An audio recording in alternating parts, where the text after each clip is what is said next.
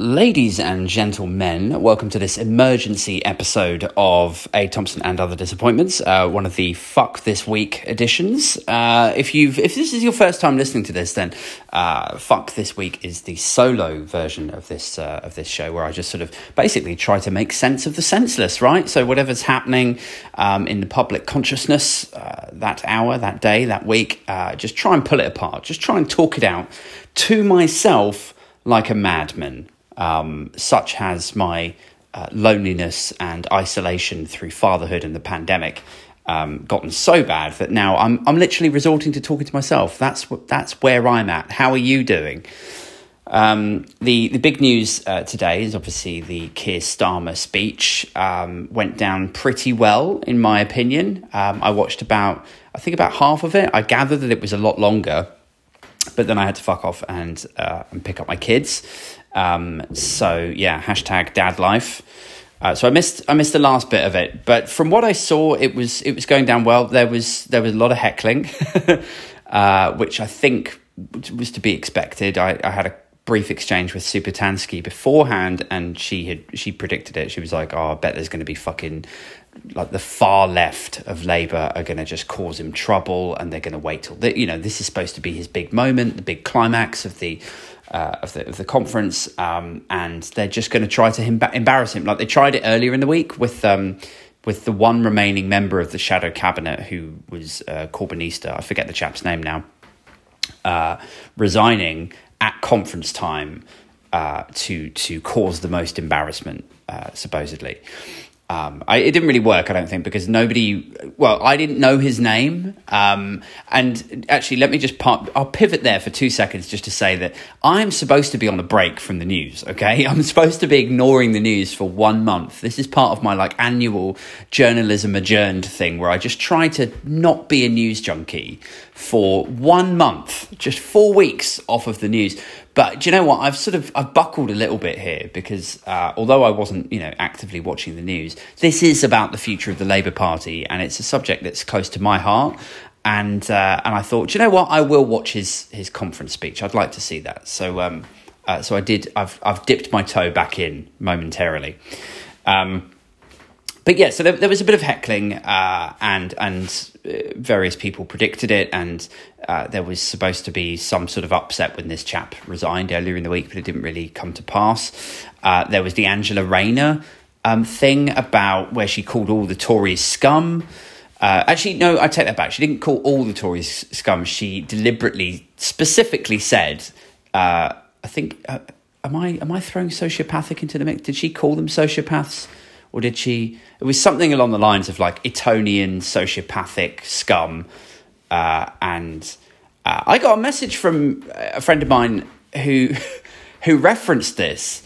And he sort of, I wouldn't describe him as right wing, but he seems to sort of lean right in some of his political leanings. And he referenced it. And I said, I'm always fascinated by people who take umbrage, who appear to be more upset by the word that you use to describe something rather than the thing that you're actually describing, right?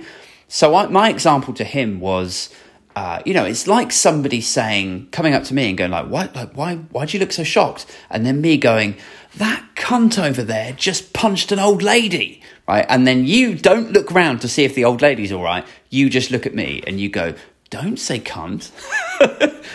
Saying cunt is unacceptable behaviour, right? Really? What about the old lady that just got punched in the face?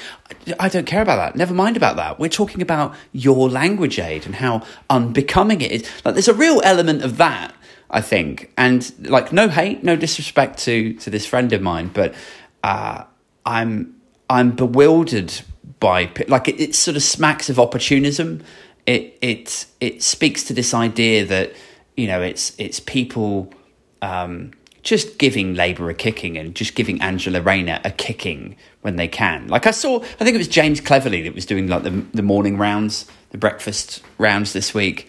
I saw occasionally I've popped onto Twitter and I've seen little shared articles and stuff, and so I saw that he had been on Breakfast TV about it, and I think it was him, or was it, there was another guy as well, Sean, I forget his surname now, he was going to be the mayor of it, he was campaigning to be the mayor of London, that guy. And both of them were saying that it's out of order. That is totally unacceptable. And and it's just like, oh, come on. What is acceptable then? Let's talk about what's acceptable in modern politics to the Conservative Party. So lying in Parliament is acceptable. Not correcting the record is acceptable. Deducting £20 from people's universal credit who can't afford it is acceptable. Hiking, we don't need to go through all of the manifesto commitments that they're breaking or have broken, or lying to the Queen. All of these things are acceptable, but describing the people who do these things as a 4-letter word that is not even swearing, that is, oh no, that's the line there, buddy. You've crossed it. That's where I get off the train. So it's that sort of, political opportunism that rubs me up the wrong way or confuses me is probably a more accurate way of describing my reaction to it. It's like I cannot get my fucking head around why you would have an issue with saying that versus the behaviour that she's describing, But anyway, let's not get off too much on a tangent. We want to stay focused on Starmer's speech. That's what this podcast is ultimately about, or this episode rather. There was a couple of zingers in there. I think if you're going to put yourself forward as a serious contender to be Prime Minister of the United Kingdom, like it or not, there is a huge personality layer to this. You have to survive the beer test. How many times have I spoken about the beer test on different episodes, where whoever is being pitched against Boris Johnson needs to be somebody that you would sit down and have a beer with, that you would feel comfortable having a beer and laughing with, and that's true in American politics as well. If you look at all of the recent candidates over the last 10, 15 years in American elections, the winner of these elections always tends to be the person who men would typically like to, sit down and have a beer with, or that women find charismatic, right? And Boris Johnson, I always say, love him or loathe him, and plenty loathe him. But he is seen as this sort of jovial, good time Larry, is that the phrase? He's seen as one of these people who's, a bit of a joker. He was on Have I Got News? He was, he was a popular guy even before he went into the London mayoral elections and so on. So whoever's going to go up against him needs to be someone that has some level or sniff of charisma. And so I think throwing a couple of zingers into that speech today was probably the right move. I think, especially the sort of jokes that you normally get, I think, in political speeches are a bit sort of, and I get really snobby about this kind of shit because I did stand up for years, and so when people attempt in some sort of half-assed, overly polite way to crack a joke, that that it's just their PR team have gone oh yeah, no, this would be good. What do you think about this one, Martin? What if he says that, and it's then they go out on the stage and it's all forced. But this felt different. This was a little bit risque. This was I think it was something along the lines of, my dad was a tool maker, and in many ways, so was Boris Johnson's, right? So he's calling Boris Johnson a tool, right? Now, I'm pretty sure I've seen that joke on Twitter before now, going back a couple of months. But I mean, it wasn't worded in exactly the same way, but the gist of it, it was all about his dad was a tool maker and Boris Johnson is a tool. So it was something along those lines. So I don't know if they just pinched it or if somebody wrote it for him. But anyway, it was good. It was a little bit on the wire. When I talk about people delivering jokes in an overly polite, kind of forced sort of way, this wasn't this felt sort of a little bit oh shit, calling somebody a tool at your conference speech. I don't know. It sort of felt a bit dangerous, guys. Felt a little bit, I liked it. I wasn't expecting it, so I think that went pretty well. I think the sad thing to focus on is the heckling, the negative side of Labour, really, at the moment. The party seems to be stuck in this kind of this state of division and tribalism, and in many ways it's a sort of microcosm of British politics en masse, right? So we're sort of cut right down the middle at the moment in Britain, where you've got Remainers and Brexiters, you've got Tories and Labour. And then you look at the Labour Party, you zoom in, and then again, it's more division. It's like the Corbynistas and then the Blairites, or, now Starmerists, I guess you could call them. And it's just incredibly sad and frustrating to see the party behave, or to see some members of the party behave in a way that is against their own interests. And I suppose in that respect, it is exactly like, Brexit versus Remainers, or in my case, sort of like approaching people who I believe personally will not benefit in any way from voting Tory. So they're voting against their own interests. And it's incredibly sad and frustrating to see them do that, right? Now, from a Labour perspective, seeing people heckle the Labour leader in his conference speech I'm like, you fucking idiot. Like, what are you doing? You're embarrassing the leader of the Labour Party in the year before we go into the election cycle. You like detrimentally hurting your own party because what? Because he's not far left enough for you? Because he's not Corbyn? Because you feel he's reneged on certain commitments? And I understand all of that, and I'm not saying that they're illegitimate concerns. I think there's absolutely concerns, and they have a right to voice them in some medium. But standing there at a conference in the middle of his speech and embarrassing him and making the party look bad is so ferociously dumb and short-sighted and self-defeatist. It is... like the mind boggles. It's just like, what do you think is going to happen off the back of this? Do you think they're going to reinstall Corbyn? No, that's not going to happen. Do you think the party's going to suddenly swing super far left? Fucking no, that's not going to happen either.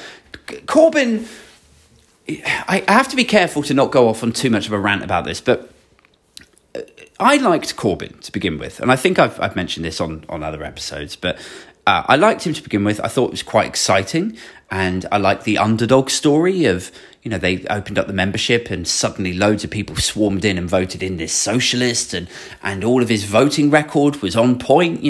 People were so sick and tired of lying politicians and dishonesty and self-serving sociopaths in Westminster that suddenly the idea of this backbencher who had always actually voted with his conscience, even when it meant rebelling against his own party, was now in the lead. And oh my God, like, what could this mean? We could actually get somebody who was not tainted, who was not inked by the system, to make real change. Like, how cool would that be? So I got on board with all of this. I thought, that sounds really cool. And then the anti-Semitism accusations came out.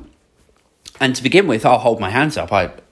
I'll just say, I didn't believe them. I just thought, this smacks of a sort of hit job. This sounds like a kind of, right-wing press thing that they can hang around his neck, and they can say, he's really pro-Palestine, and maybe it might be fun if we painted him as a Jew hater, and it's something that he can't fight his way out of because he shared the stage with these people. It just felt like a bit of a setup, right? Now, I didn't really, I'm just being really honest with you, I didn't really dig too deeply into evidence of his anti-Semitism, or his relationships with people, or his defences, like, against these accusations. My interest in it started and stopped at, does this feel like a bit of a setup? Yes. And then spool forward to about, 6 months later or 9 months later into that whole anti-Semitism scandal, and basically going, I can't believe he hasn't got a grip on this. What a shit leader, right? And I know that's not the right, it depends where you are on the political landscape and indeed how close to Jewish people you are. But I know it's not the right example, the best reason to fall out of favour with the Labour leader. But it felt like to me, if it is a setup, I can't believe he hasn't exposed it or managed to handle it. And if it's not a setup, I can't believe that he hasn't been able to fight his way out of this, apologise to the people that he needs to apologise to, and then handle it that way. It was the inaction and the dithering and the arrogance that made me fall out of love with the idea of a Corbyn leadership. I felt like the leadership was missing. He just didn't have the gravitas. He just didn't have the ownership and the responsibility and the self-awareness to handle difficult situations. And I asked myself, if this individual cannot handle something that is this transparently fraudulent, like let's say, assuming that it is all fake, right? And it's all dreamt up by the Conservative Party and the Blairites or whatever. If it's all some sort of conspiracy to get rid of Jeremy Corbyn and he can't handle that domestically, how the fuck is this guy going to perform on the world stage? You know, what is he going to do if you sit him in a room with Putin or someone in North Korea or, you know, or Donald Trump? How is this guy going to behave? How is he going to defend himself? Is he going to end up blackmailed? Is he, you know, these are legitimate concerns, questions that you should ask of your leaders. Is how prepared for leadership on the international stage is this man? And the answer to that question from me was, I don't think he's very prepared at all. I think he's an idealist. I think his heart's in the right place. I think he's probably a very nice guy, and he had some wicked policy ideas. But is he a born political leader to take Britain into the 21st century on the world stage? Fucking nope. Nope, nope, nope, nope, nope. Have a bag of nopes. That is honestly where I got to with him. Now I know that this next bit is going to sound, it's going to blow your fucking mind if you're a Corbynista, if you're a real Corbyn fan, and you still sit on the far left of Labour. This will blow your fucking mind. But it is entirely possible, right? It is entirely possible to think that Jeremy Corbyn had a rough ride as Labour leader, but also that he was a shit leader.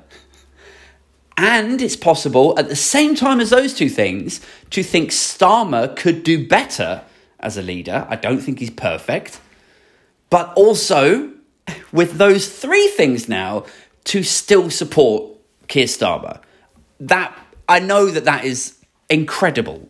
To wrap your mind around that is unheard of. I must be some kind of mental genius, gymnast, contortionist to be able to achieve such intellectual rigor. But that's honestly, that's where I'm at. And that's where I think most people who are moderate and considered and critical thinkers, I think that's where most of this is why the Labour Hall was filled with people giving him a standing ovation, because they're sick and tired of that tribalist, idealist, non-practical, non-pragmatic approach to Labour. All right? Like it's like when I spool back for a minute to when I was sort of first getting into the Corbyn period and getting excited by it and the policy ideas that were coming out, and all of that made sense to me.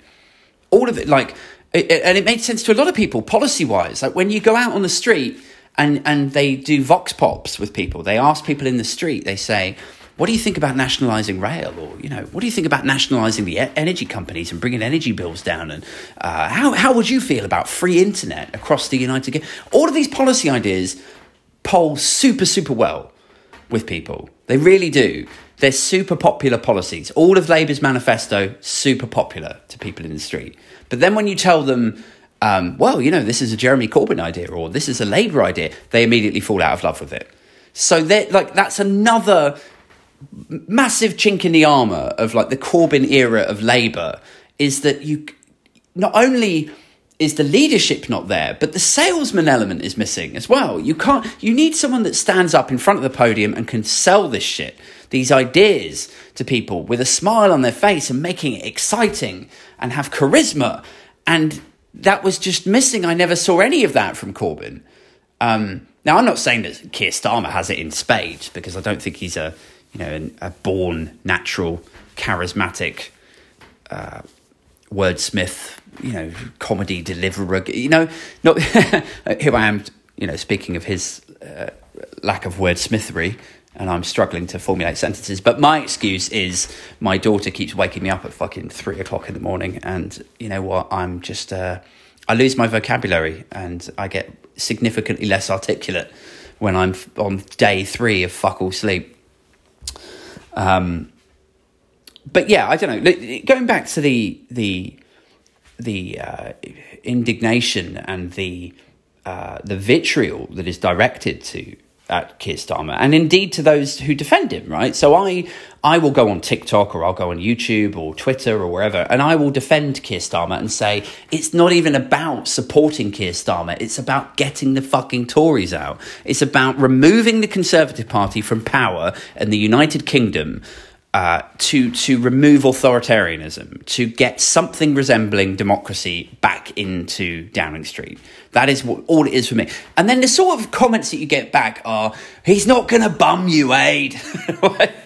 Which, look, I love a nice bit of, tit for tat and a bit of British humour and shit. But it is the inability to find a distinction between supporting pragmatically the leader of the Labour Party as a route to removing the Conservative Party from power, and somehow being some big Keir Starmer hero worshipper. Like, that leads down a dangerous path when you invest all of your time, maybe money, and emotions politically in one man and his dream. And because as soon as he's fallible, as soon as he fucks up or he doesn't meet your expectations, that is then you're so emotionally tied to that individual that you don't see sense.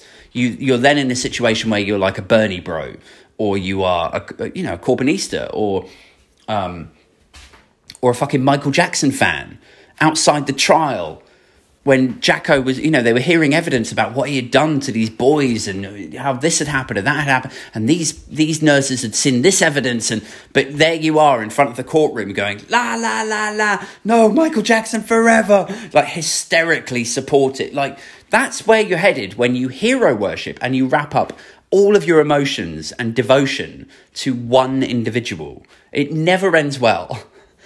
And I think it's a weird sort of projection that the left employ, in that where they have wrapped up such devotion to this one individual, he is the representation for them. He is the representation of all that Britain could be in a socialist nirvana, right? And so then they assume that people in my position, or perhaps your position, or that we also project all of our emotion and time and hope and faith into this one individual up there with his nice hair and his perfect suit, and and it's just not the case. It's I think anyone that thinks about this shit intelligently looks at somebody like Keir Starmer and goes, he could be better. He's not perfect. I'd rather Emily Thornberry was leader. I think she's more charismatic. I think she's funny. I think Keir Starmer would make a great foreign secretary next to her. But that sort of pragmatism and that sort of, that there's no room for that from the left. With them, it's like all hero worship, Corbyn or bust,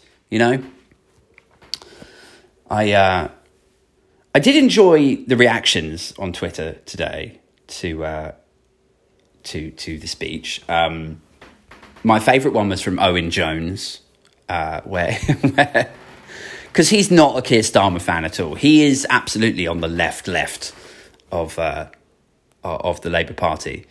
And look, sometimes Owen Jones comes out with some pearls of wisdom, and I really appreciate and like what he said, and I think he's a smart guy. And then other times he comes out with some utter fucking garbage, and I'm like, oh my god, what does this say about me? Like, maybe all of his other points are fucking rubbish as well, and where does this leave me in my intellect and what I think about and how I reason, if this guy who's able to spout this fucking nonsense, if his other points I'm like, oh, that's a really good point, like, does it really dilute my intelligence? If like the shit he came out with today, he said if you care about heckling, or if you're making a song and dance about heckling, and if you care about that more than Keir Starmer's broken promises, then you should just say that you don't care about democracy. That was his point. I'm not wording that very well for reasons I've already touched on, but it was something along the lines of, yeah, if you care more about people heckling than you do about Keir Starmer's broken promises, then obviously you don't care about democracy. And I thought, wow, here is a guy who habitually blocks people if they say things that he just doesn't like. Don't even have to be abusive. You just say, Owen, sometimes I'm with you, but I think on this you might be a little bit wider than blocked. Like, just mercenary. Here's this guy who habitually blocks people for saying something that he just disagrees with, or that he just doesn't want to hear right now for whatever reason. Habitually blocks them, and now he's on Twitter opining that we should all listen to hecklers because they have the right to voice their concern. Right? The absolute vacuum of self-awareness. I know I've said this before, but Siri will achieve self-awareness before these motherfuckers. Like, Owen Jones, to block people voicing their concern, and then for him to go on Twitter and go, I think you should listen to these hecklers voicing their concern. Like, oh my God, mate, would you look at yourself? Did you hear yourself as you typed that? Really? You understand that you are Owen Jones, right? I don't know, man.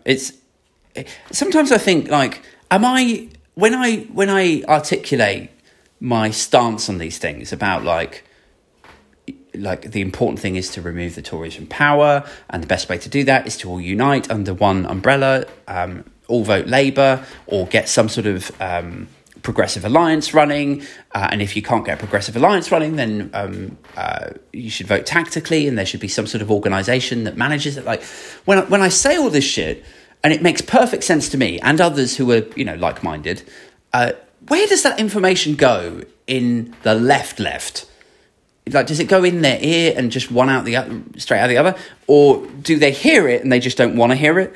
Or do they hear it and then they respond to it in a way that I'm unable to digest and consume? Or because it never feels like that gets addressed. It's like you say the important thing is to get the Tories out of power, and then it's like a brick wall. It's like, yeah, or it's like, yeah, well, we wanted to get the Tories out of power, but then you got rid of Corbyn. So, sorry, if we don't, now we return the favour by, no, we're not supporting kids. It's like real tit-for-tat childishness.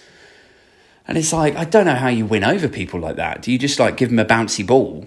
Just go like, yeah, I see you like child games, so here is a fucking... I've got 2 kids, I can't even think of a child's game at the moment. Buckaroo, there we go.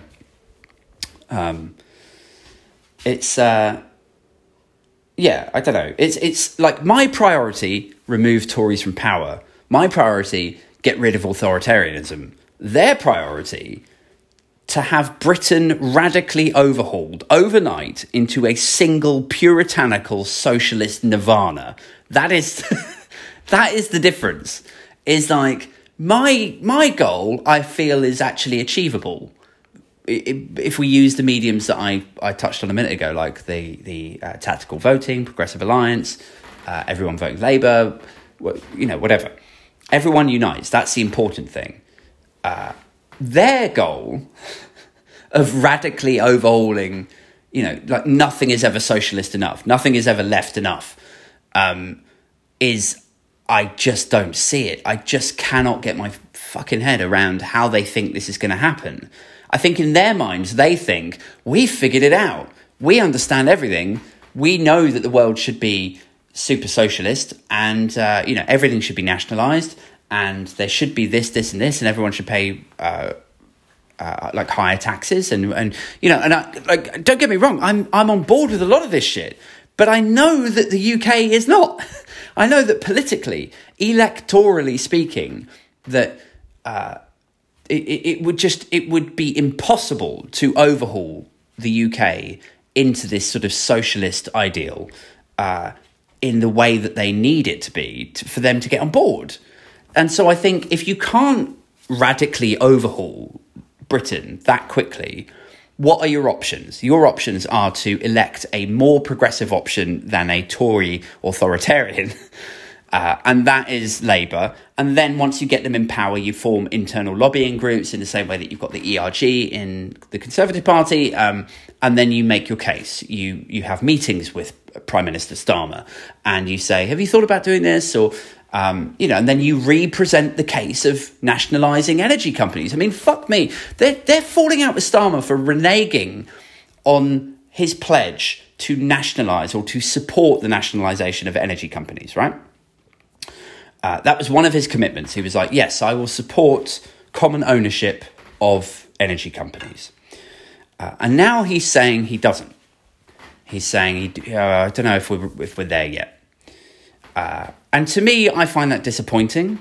I find it slightly frustrating because it's, energy is something that everyone uses. It is effectively a monopoly. You've got, I think, 4 or 5 big energy companies and they all price fix. I don't think that's outrageous to say.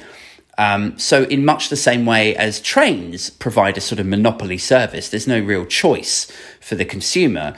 They should be nationalised because all that happens is a load of people funnel a load of money into these companies. They pay a shit ton of shareholders and then treat their employees like shit, and everybody suffers. Everyone gets ripped off and the service is shit and they don't reinvest and so on. So I think common ownership or public ownership of these companies would have been good.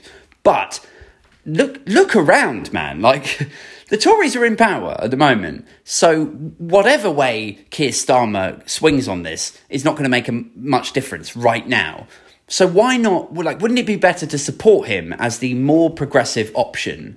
And then once he's in power, reopen the conversation, open the dialogue. Look, Keir, I know you said this when you were campaigning, but we've given it some more thought and actually here's some more research. Is it really worth tanking the Labour Party the year before the election cycle because of this? Do you not see how damaging that is and how much that then condemns everyone to another 5 years of Tory rule? It is the short-termism that baffles me. The other thing that struck me today was in watching some of these hecklers, there was one lady in particular who was filmed, I think, on BBC or Sky News or something, who was doing the rounds. And she was, vitriolic, just shouting again and again at Starmer. And to be fair, I mentioned earlier about zingers, but he handled it pretty well. I think there was a line in there about, normally at this time on a Wednesday, I'm handling heckles from Tories, and it doesn't bother me then, and it won't bother me now. That sort of, blasé, brush it off kind of thing. I think that's the right way to handle it. But this woman was shouting at him, and presumably she's from the left, the left. I don't know, but I think what's interesting about this is these are the same people who, when centre-left types like me were in disarray, right? So as the Corbyn honeymoon period was sort of burning out a bit, and concerns were being raised, and centre-left types like me were like, I don't know, I think I'd feel more comfortable in an election if there were a credible leader of the opposition. I'll still vote Labour, but I don't know. I think David Miliband would have been a better bet if we could have got him back. And these are the same people then who were saying shit like, well, socialism's making a return. Labour Party's gone back to its roots. If you don't like Labour like this, then you can fuck off. There was a real dismissive attitude of it, this is my Labour Party. This is how the Labour Party is now. And if you don't like it, you know where the door is. That sort of mercenary, callous, totally the opposite of a broad church party back then. And now these are the same people who are shitting their tits about like, no, well, this Labour Party is not being inclusive to my turbo socialist idea. Well, hang on a second. Like, I thought 2-3 years ago, you were like, oh, this is how the Labour Party is. There's you go get your coat, you know? How can we have swung so violently in the opposite direction, and for these people to not have any self-awareness about that? It's the factionalism in Labour will be its undoing. It's something that doesn't really seem to trouble the Conservatives in the same way as Labour. I don't know why that is. I don't know if they cut dodgy deals with the various factions. I don't know if right-wingers are just less intelligent, don't critically think in the same way as the left do. I think on the left, if you have a conversation with a a turbo lefty, a super socialist, and then you have a conversation with somebody that is centre left, just a bit progressive, and then you have a conversation with somebody who is an environmental activist, but in other walks of their life, they're actually sort of fairly centre. You know, anyone that sort of leans somewhere into the left political sphere, the left of the political sphere, you can have a fairly intelligent conversation. I think, in my experience, I think my conversations with people on the left tend to be more stimulating, more intelligent, more intellectual, more considered. When I talk to people on the right, not all the time, but a lot of the time, the people who vote for people like Boris Johnson or the Tories or whatever are fucking brainless, politically speaking. They don't know why they're voting for them. They couldn't name a policy. If you offered them a blowjob, name one policy on the Conservative manifesto. I will suck your dick twice if you can name me one policy that isn't get Brexit done or oven ready dick. Oh, fuck, man.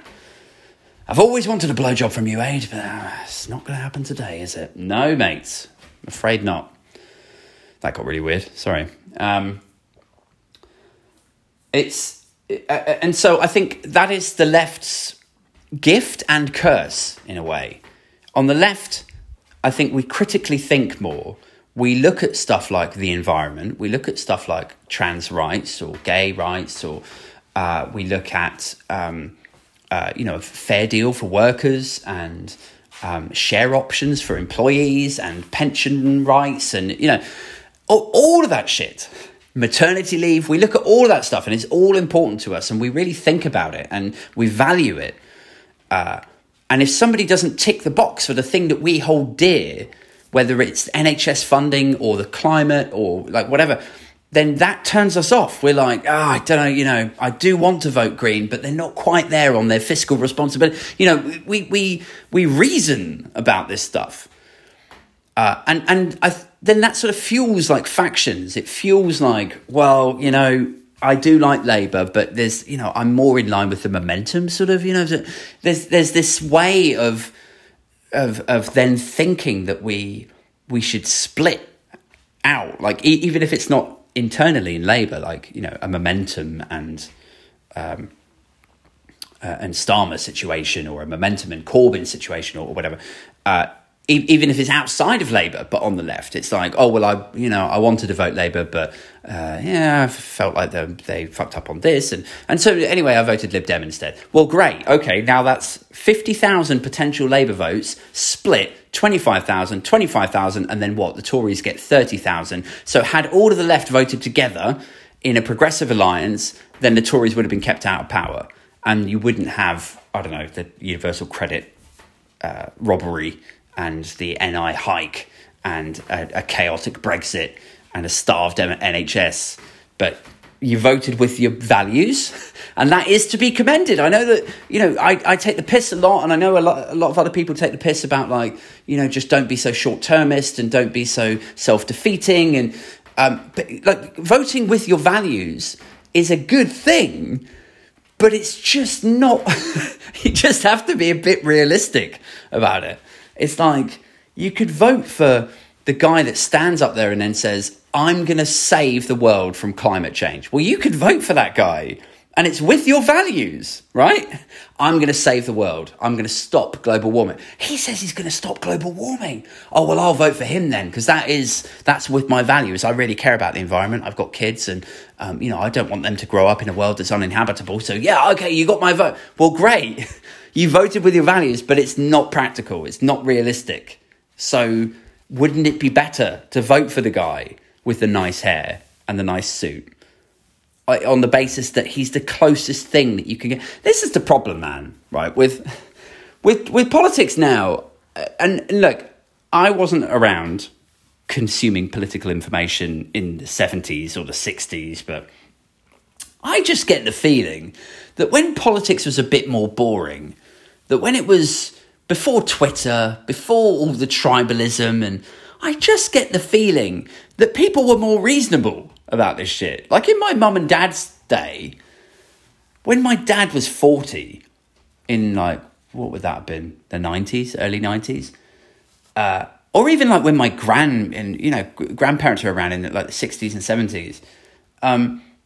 Do I think that they would have split off into like little tribes of left and right in the same way that people do now? I just don't think they did. I think they looked at it like, well, the right are obsessed with immigration and keeping taxes low and X, Y, and Z. And the left are talking some crazy shit about, this and this.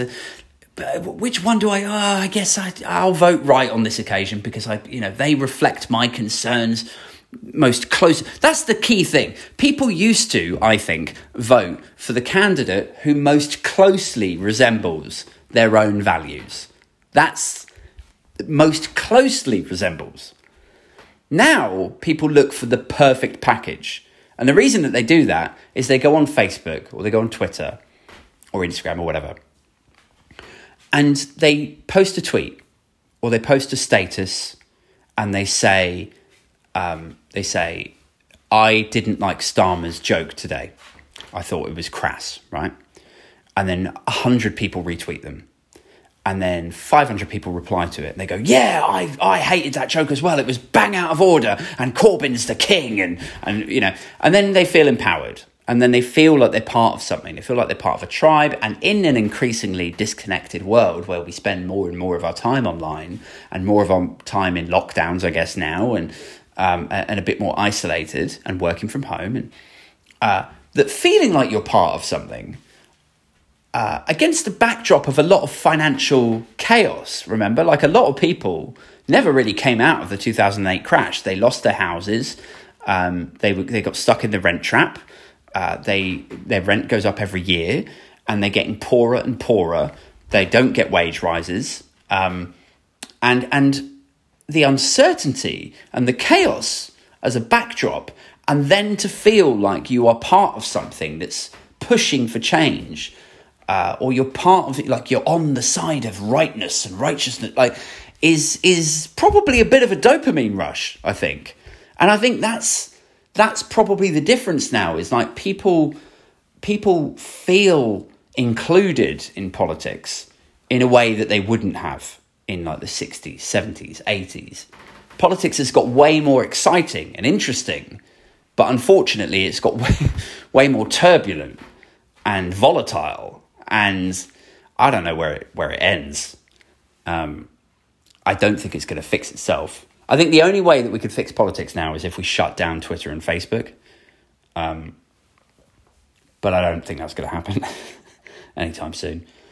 Not least because all the politicians fucking advertise on there, don't they? So I don't know. Anyway, listen, guys, I've been chatting for a while. It's been 43 minutes of me talking to myself. If you've listened to this, please do drop me a tweet on Twitter. Be part of that political bonfire. Pop me a tweet at Aid Thompson.